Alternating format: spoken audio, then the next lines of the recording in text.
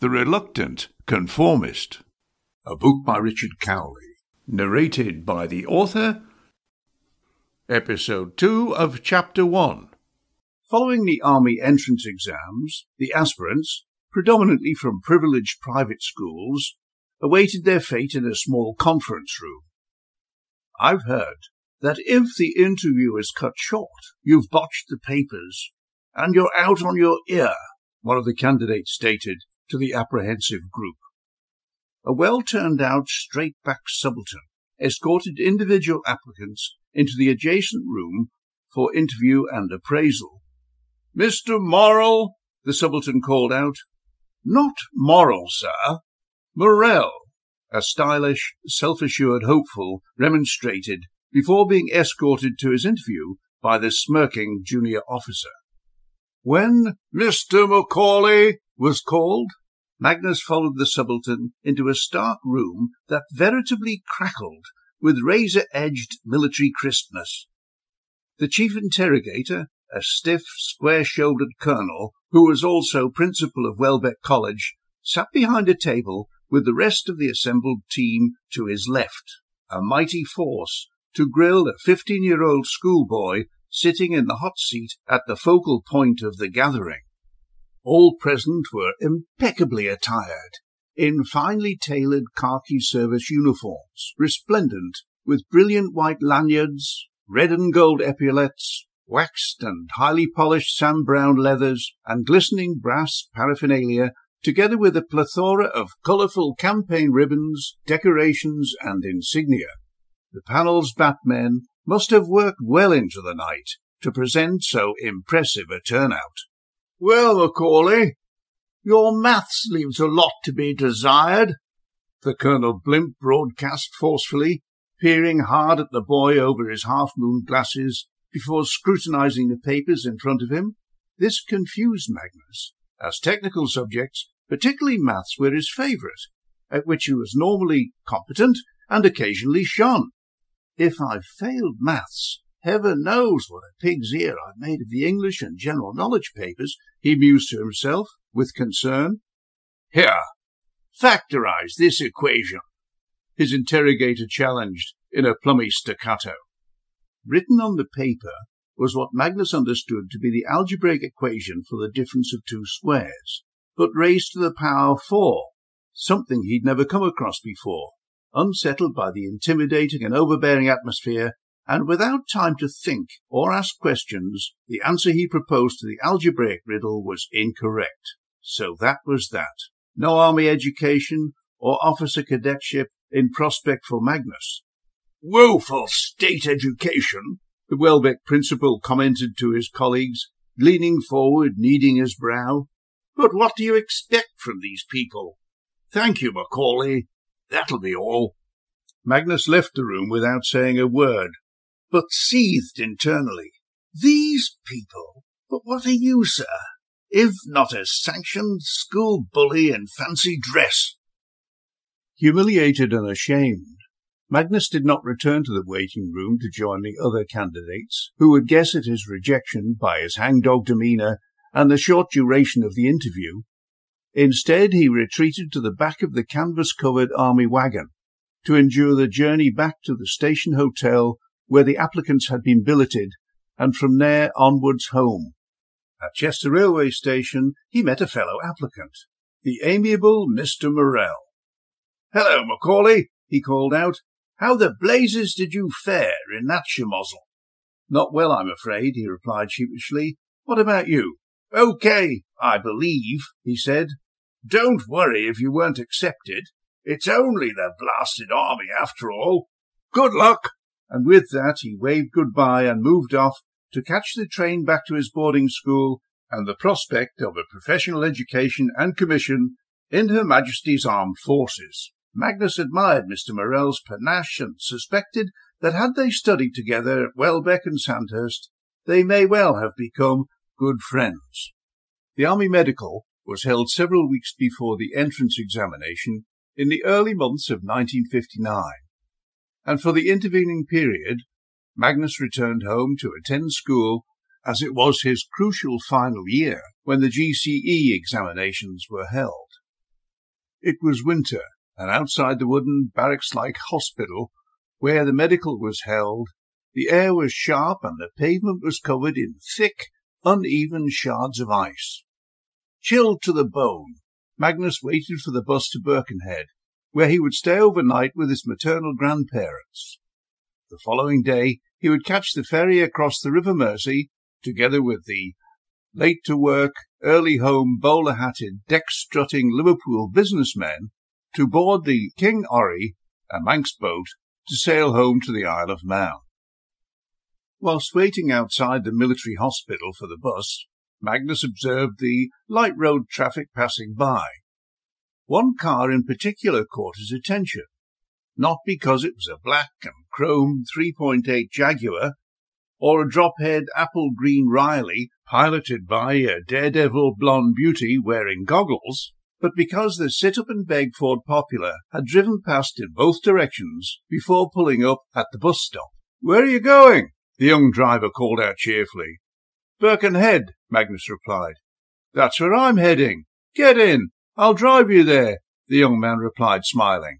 The fact that the car had driven by several times made Marcus look hard and long at the driver before declining the offer of a lift, which, had it been on the Isle of Man, where hitchhiking was commonplace and safe, he would have gladly accepted. "Come ahead, get in," the motorist insisted. "I'll give you a lift. It'll save you time and money." "No, thanks," he declined. "The bus will be here in a minute, and I have a return ticket." "Come on, get in," the driver insisted, with a menacing edge to his voice. "You'll be safe with me. Get in." "No, thank you," Magnus stated firmly, raising his hand to signal the bus that had just come into view. Some years later, Magnus recognized the driver's face from the police mugshot on TV. It may have been Ian Brady, who, with Myra Hindley, was convicted of murdering 5 young people during the 1960s. The depraved team, collectively known as the Moors Murderers, disposed of their victims on the wasteland of Saddleworth Moor. That wasn't the only nasty surprise associated with being absent from school to take the Army Medical. When Magnus arrived back at Douglas High School, he discovered that his name had been left off the GCE art examination list. As he had topped the class in both art mock tests, which provided a gauge to the pupil's final examination prospects, the disqualification was totally unreasonable and unexpected. His appeal to the school headmaster proved futile. Because of tension between Magnus and the art teacher, he left school with one less certificate than should have been the case. It's probable that having an additional subject, specifically art, would have made little difference throughout his erratic working life. This episode reinforced Magnus's growing belief that many in authority frequently abuse the privilege their office affords. This understanding ultimately crystallized into a lifelong wariness of powerful, inconsistent, and self-righteous officialdom. The seeds of Magnus's guarded approach to authority were sown well before the art teacher denied him entry for the school leaving certificate. 3 years earlier, he and 2 friends were hauled before the bench for several childish misdemeanours, which included lifting a handful of chocolate bars from an ice cream kiosk next to the Gypsy fortune teller's booth in Groudle Glen, a tourist woodland. The police inadvertently legitimized the summer trader's exaggerated claim on the charge sheet by stating that a box containing a gross of chocolate bars had been stolen, a good result for police efficiency and prosecution statistics, and an unexpected windfall profit from unsold, discoloured, end-of-season stock for the retailer whose potentially fraudulent insurance claim was no doubt paid in full. All the adults benefited from the conspiracy at the expense of the 12-year-old lads whose villainous stupidity promoted the profit-making scam.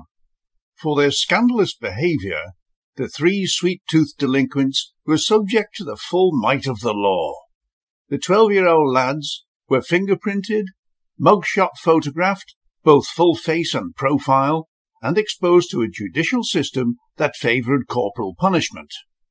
Magistrate Bircher Quayle, or one of his ilk, convicted and sentenced Magnus and his fellow delinquent to be birched. Curiously, the magnificent building in which Magnus came face to face with the might and impersonal callousness of the law was one of the finest on the island, and had been designed by his great-great-uncle and built by his great-great-grandfather.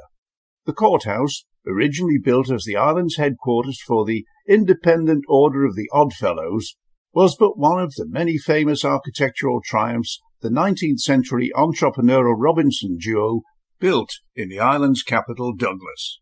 It's interesting to conjecture upon how the ghostly manifestation of Magnus's illustrious forebears might have reacted to the ignominy of their direct descendant being debased and flayed in the bleak basement beneath one of their most admired buildings.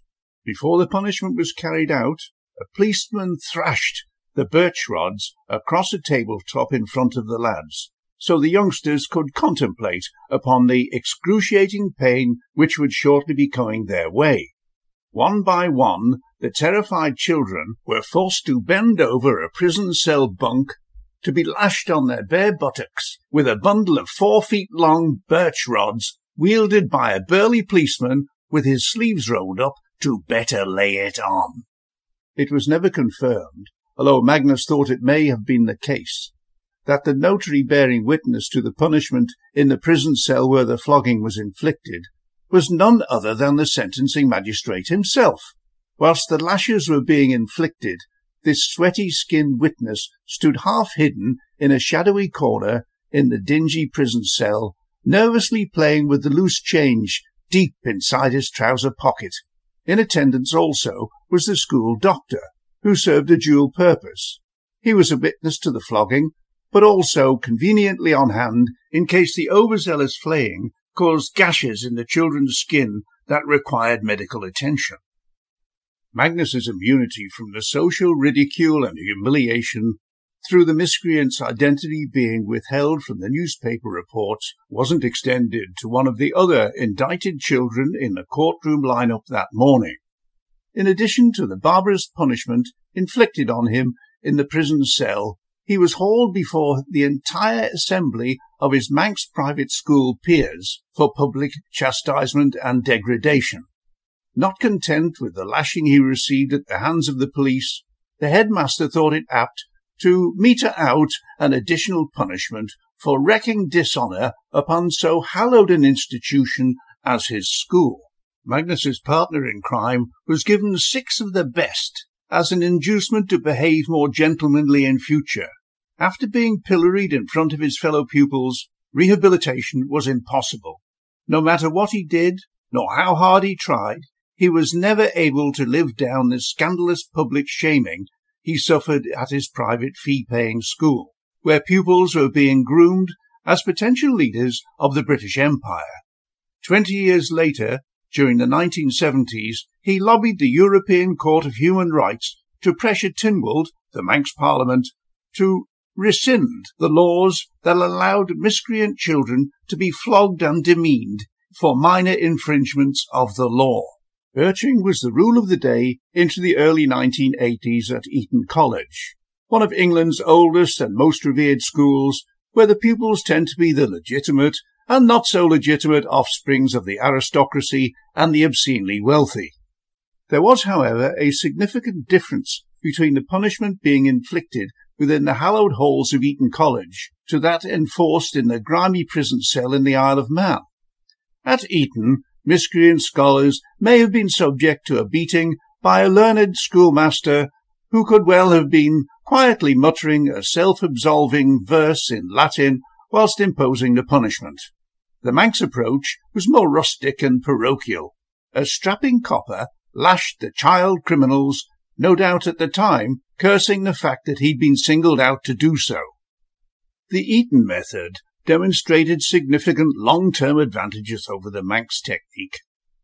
Many Etonian alumni did indeed become masters of the British Empire, and several have occupied 10 Downing Street as Prime Ministers of Great Britain. So smitten might others of the well-heeled ex-pupils have been by the success of their old school's harsh disciplinary regime that they chose to relive their aspirations at the hands of the Dominic's queen bee, Claudia the Sting of Ladbroke Grove.